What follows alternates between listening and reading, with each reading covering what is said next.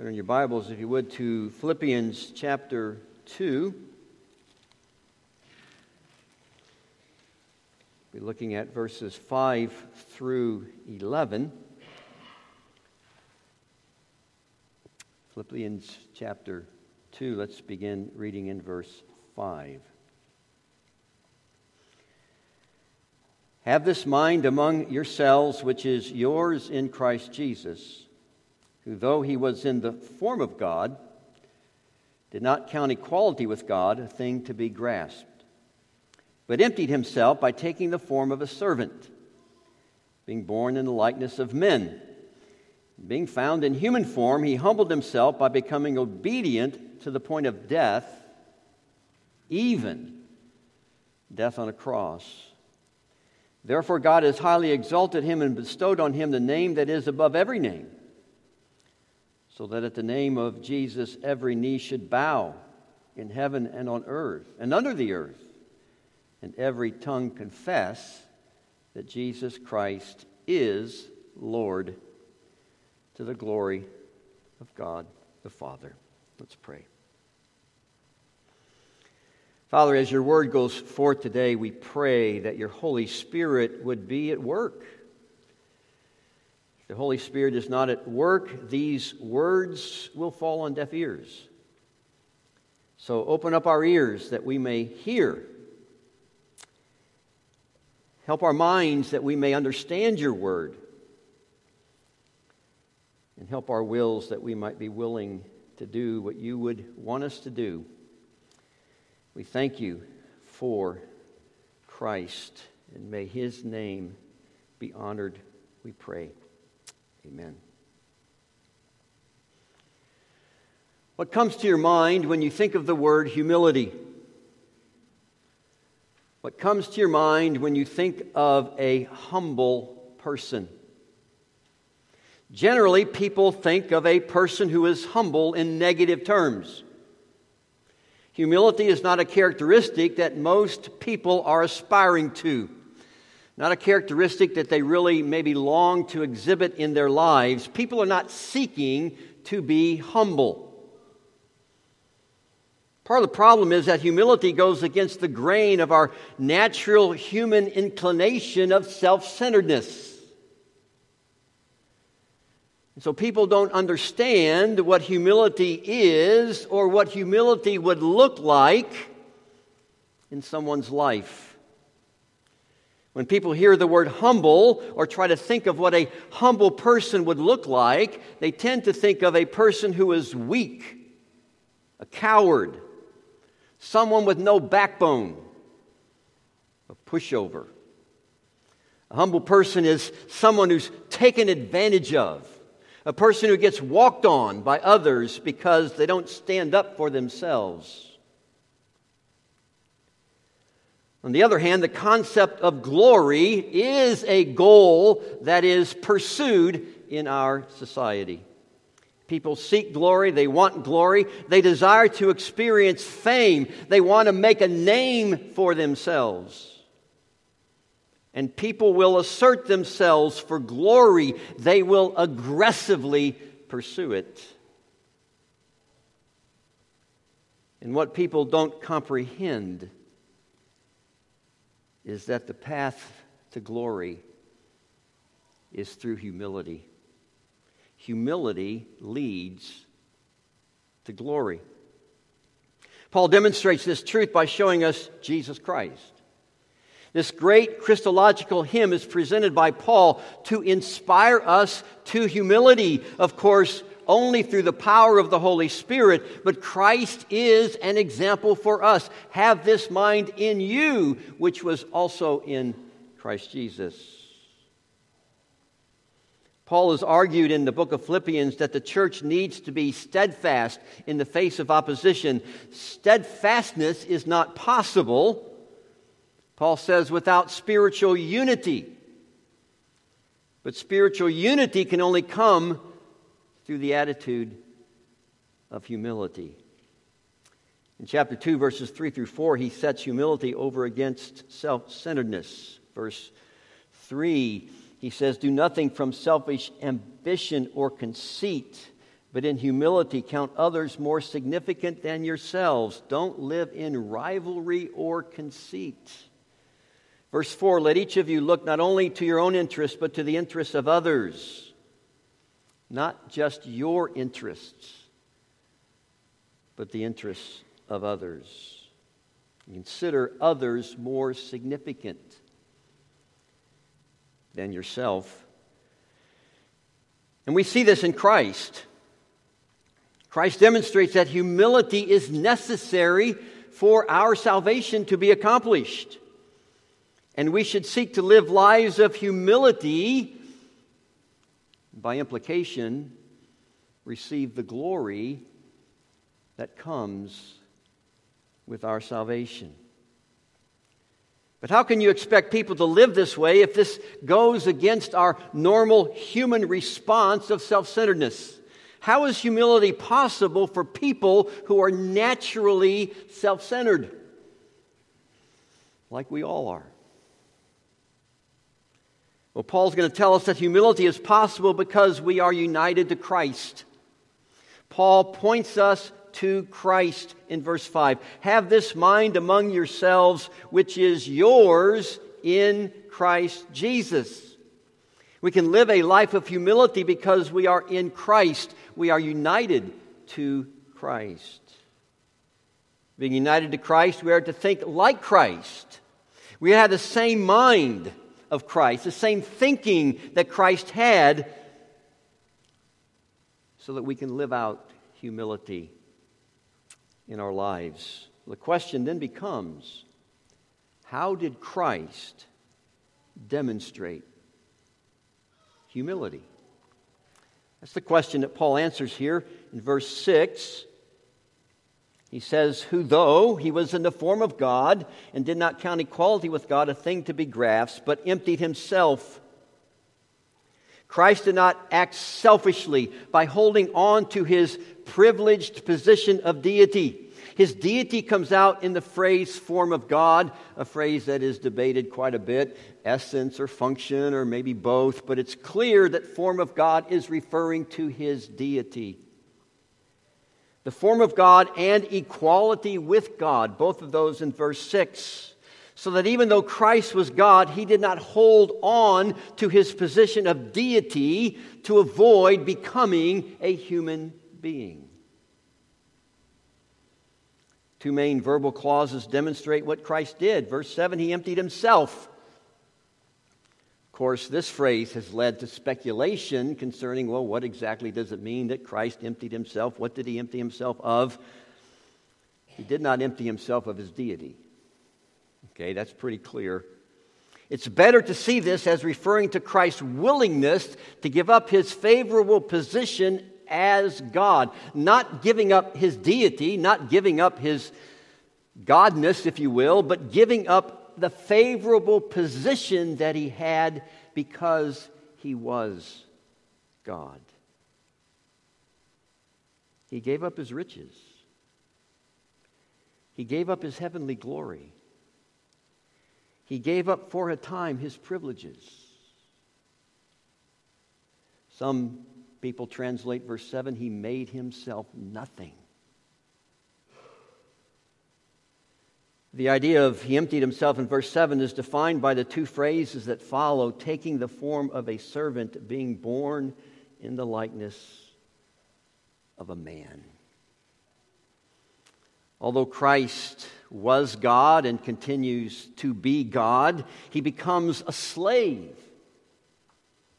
willing to serve other people. Although Christ was God and continues to be God, he takes on himself human nature, leaving his home and glory to enter into this dark, sin-filled world for our sake. He made himself nothing. Maybe we could say he risked his reputation. You pass by Christ in the marketplace, who would know that he was the eternal Son of God? Now, if you spent some time with him, you might begin to figure out the things that he said, the things that he did. This is not just a human being, but He left his glory to become a human being. Verse 8 goes on to say, He humbled Himself by becoming obedient to the point of death. Not only did Christ become a human being, but His humility included obedience to His Father's will. This is a major theme in Christ's life, that He came to do the will of His Father, even willing to be put to death. And it's almost too shocking to consider that it's death on a cross, the most cruel way to die, the most degrading form of punishment that anyone could endure, the punishment they reserved for criminals in that society. It's almost incomprehensible that Christ would die on a cross.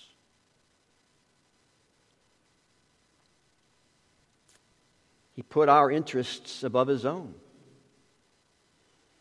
The ultimate sacrifice, the ultimate form of service. He counted you more important than Himself. He counted me more important than Himself. My salvation was more important than His position of glory. And He was willing to take upon Himself humanity in order to accomplish our salvation. He did not give up His deity. It was veiled in His humiliation. When Christ hung upon the cross, people did not see God hanging on that cross. They saw what they thought was an imposter, a criminal, a fraud. They could not see the reality of what was really happening as He hung upon that cross, even death on a cross.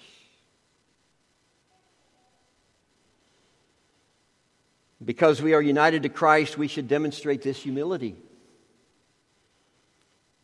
Humility is not weakness. Humility is strength. Putting someone else's interest above your own and acting in a way that will benefit them demonstrates maturity and strength of character, because you understand what Christ has done for you. And because you understand that, because we are united to Christ, we are secure enough to act in a way that puts the interests of others above our own interest. We are secure in Christ so that we do not have to selfishly grab for control or assert our own way at the expense of someone else.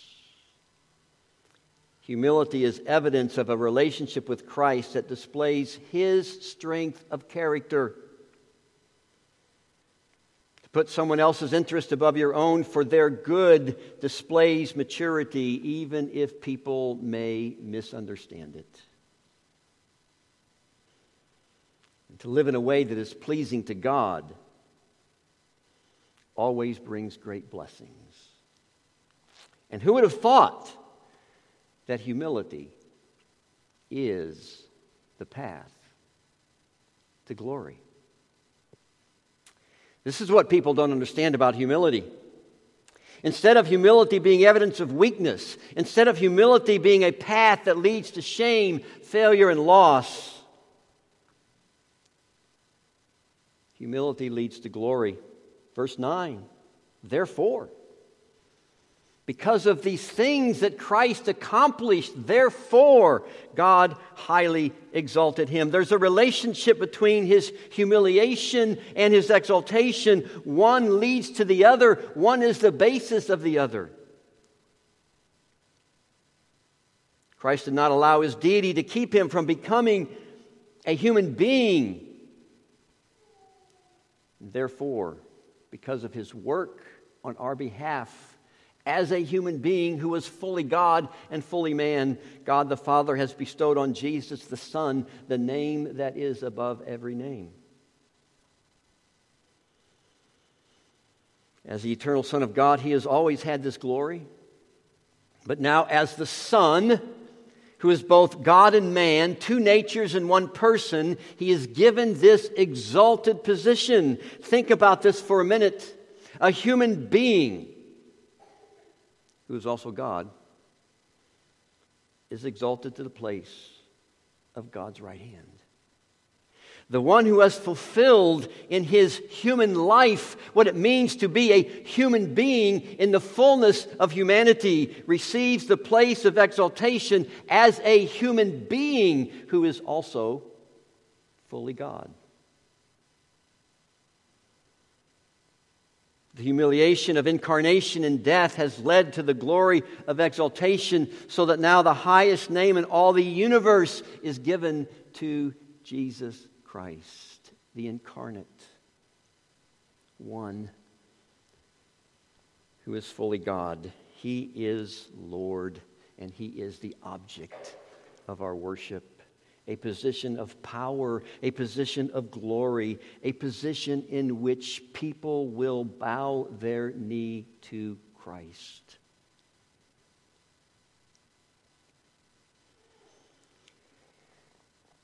Paul, in this passage, emphasizes the results of this exaltation, humiliation, exaltation, the results of what it means for Christ. And we're going to come back to that. I want to pursue a little bit, reflect a little bit on the implications of what this means for us.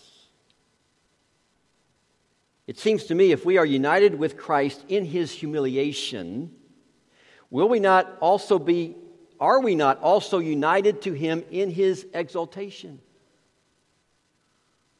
Is it not true that if we suffer for Christ, we will also participate in His glory? Now, our suffering does not accomplish what Christ's suffering accomplished. Our exaltation is not in any way on the same level as Christ's exaltation. He has the name that is above every name. We don't. He is the one worshipped, not any of us. But what is true of Christ is true of His people. Humility is the path to glory. And that glory will include our victory. And that glory will include the defeat of all of our enemies. Paul does not expound upon that here in Galatians 2, 5 through 11, but there is evidence in other passages of Scripture as to what this might look like. Romans 16:20 says that the God of peace will soon crush Satan under your feet. Paul says to the church at Rome, the God of peace will soon crush Satan under your feet. In some way, we participate in the victory and the glory of Christ. And I wish I fully understood this. I don't really fully understand this. But there's evidence throughout Scripture of what this might entail. You could start in Psalm 149, which talks about God's people participating in victory over the nations and carrying out the judgment that God has written against the nations. And it ends with, this is honor for all His godly ones. Revelation 3:21, we read that for our statement of need this morning, has this statement by Christ, the one who conquers, I will grant him to sit with me on my throne. The one who conquers, I will grant him to sit with me on my throne, as I also conquered and sat down on my Father's throne. It's amazing to consider that, isn't it?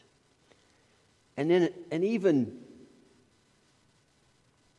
greater passage, you might say, Revelation 2, 26 to 27, in the letter to the church of Thyatira, the one who conquers, I will give authority over the nations, and he will rule them with a rod of iron. As when earthen pots are broken in pieces, even as I myself, Jesus says, have received authority from my Father. And what's amazing in that Revelation 2, 26 and 27 passage is that this language reflects the exact thing that is said about the anointed king in Psalm 2. And what that anointed king of Psalm 2 will do, you will break them the nations with a rod of iron and dashed them in pieces like pottery. And now we are told in Revelation 2 that the one who overcomes will in some way participate in this great victory of Christ. I don't think this is going to take place until Christ comes back again. But as Christ has received authority from the Father to be the ruler of the nation, so we in some way will receive authority from Christ to participate in the victory of Christ over the nations and over all of His and our enemies. It's astounding. The same terminology used of Christ is used of us. Humility is not the path to weakness or failure or loss, but humility is the path that leads to victory, glory, and gain. What an incentive to live in a way that we know will lead to victory, not because of us, but because of what Christ has done. So don't worry about people who think that if you submit your life to Christ, you will appear weak. Oh, you need that crutch religion, I see, because you're too weak to make it in life yourself. I don't need that crutch religion. Humility has always been misunderstood. People could not comprehend how Christ could be a king and end up on a cross. Surely that's an evidence of failure. Now, if you pay attention to John's gospel especially, you see very clearly as Jesus is on the way to the cross, He is in complete control. In John 18, when they come to arrest Jesus, He identifies Himself as, I am He. And verse 6 says, they drew back and fell to the ground before the assertion, I am He, I am God Almighty. When they came to arrest Jesus in Matthew 26:53, Jesus said that He could have called to His Father to send 10 legions of angels to deliver Him. He did not have to go to the cross. He tells Pilate in John 19 that Pilate would have no authority over Him unless it had been given to Him from above.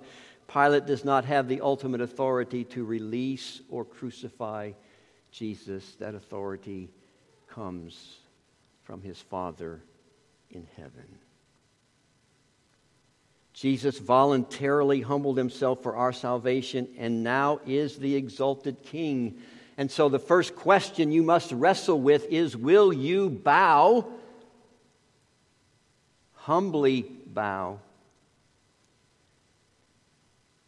before this anointed King? It's sad that many reject Christ and choose a path that appears to be a path of strength, appears to be a path of great gain. Many choose a path that appears to give them all that they're looking for in life, a path driven by their own desires, a broad path, Jesus says, that leads to destruction. But one day, they, as all of us, will bow before the throne of Christ. All roads lead to the throne of Christ. Now, don't misunderstand what I'm saying, okay?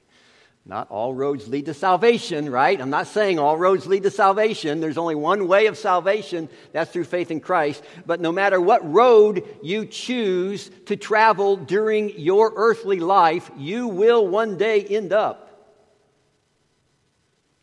at the throne of Jesus Christ. Some will be there willingly. Others will bow because they will be compelled to bow. But this is what Paul says, does he not? God has highly exalted him and bestowed on him the name that is above every name, so that the name of Jesus every knee should bow in heaven and on earth and under the earth, and every tongue confess that Jesus is Lord, to the glory of God the Father. Willingly or unwillingly, people will bow before King Jesus.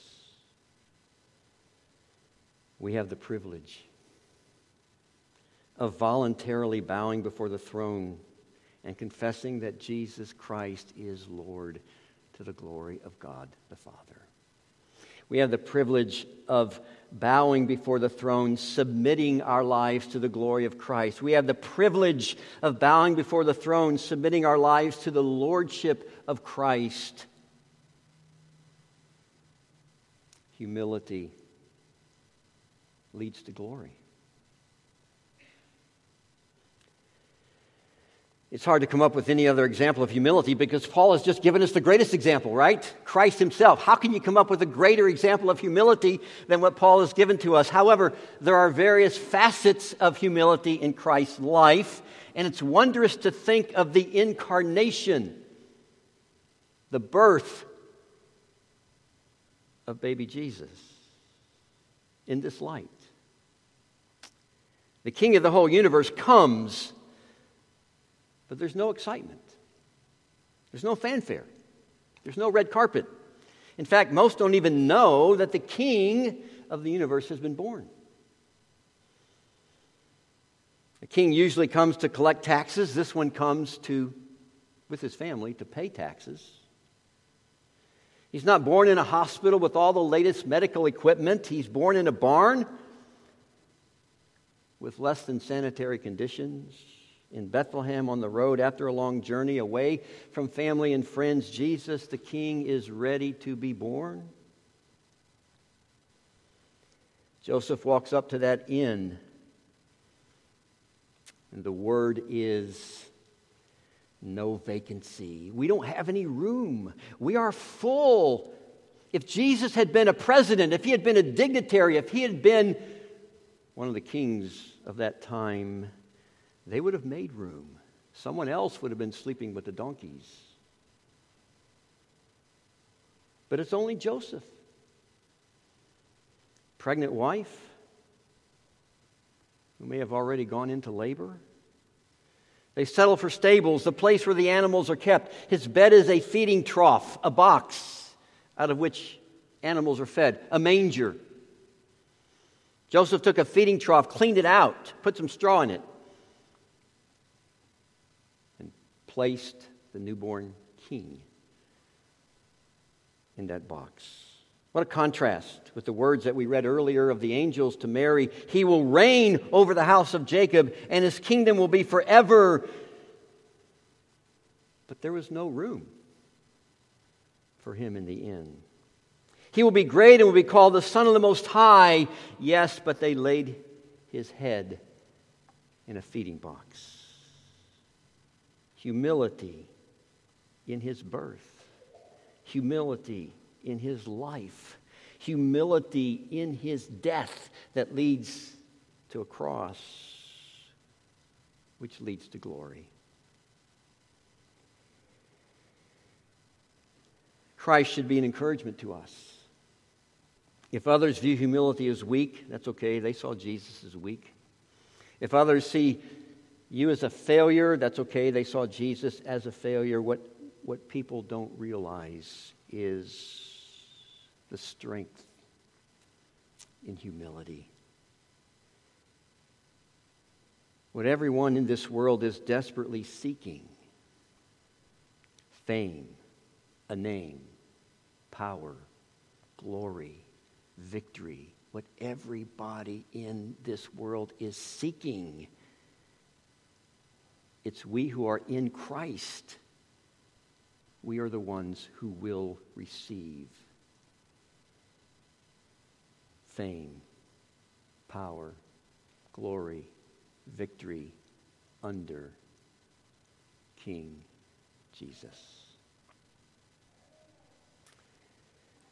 Brothers and sisters,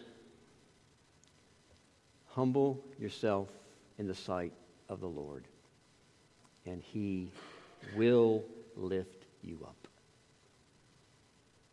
Let's pray.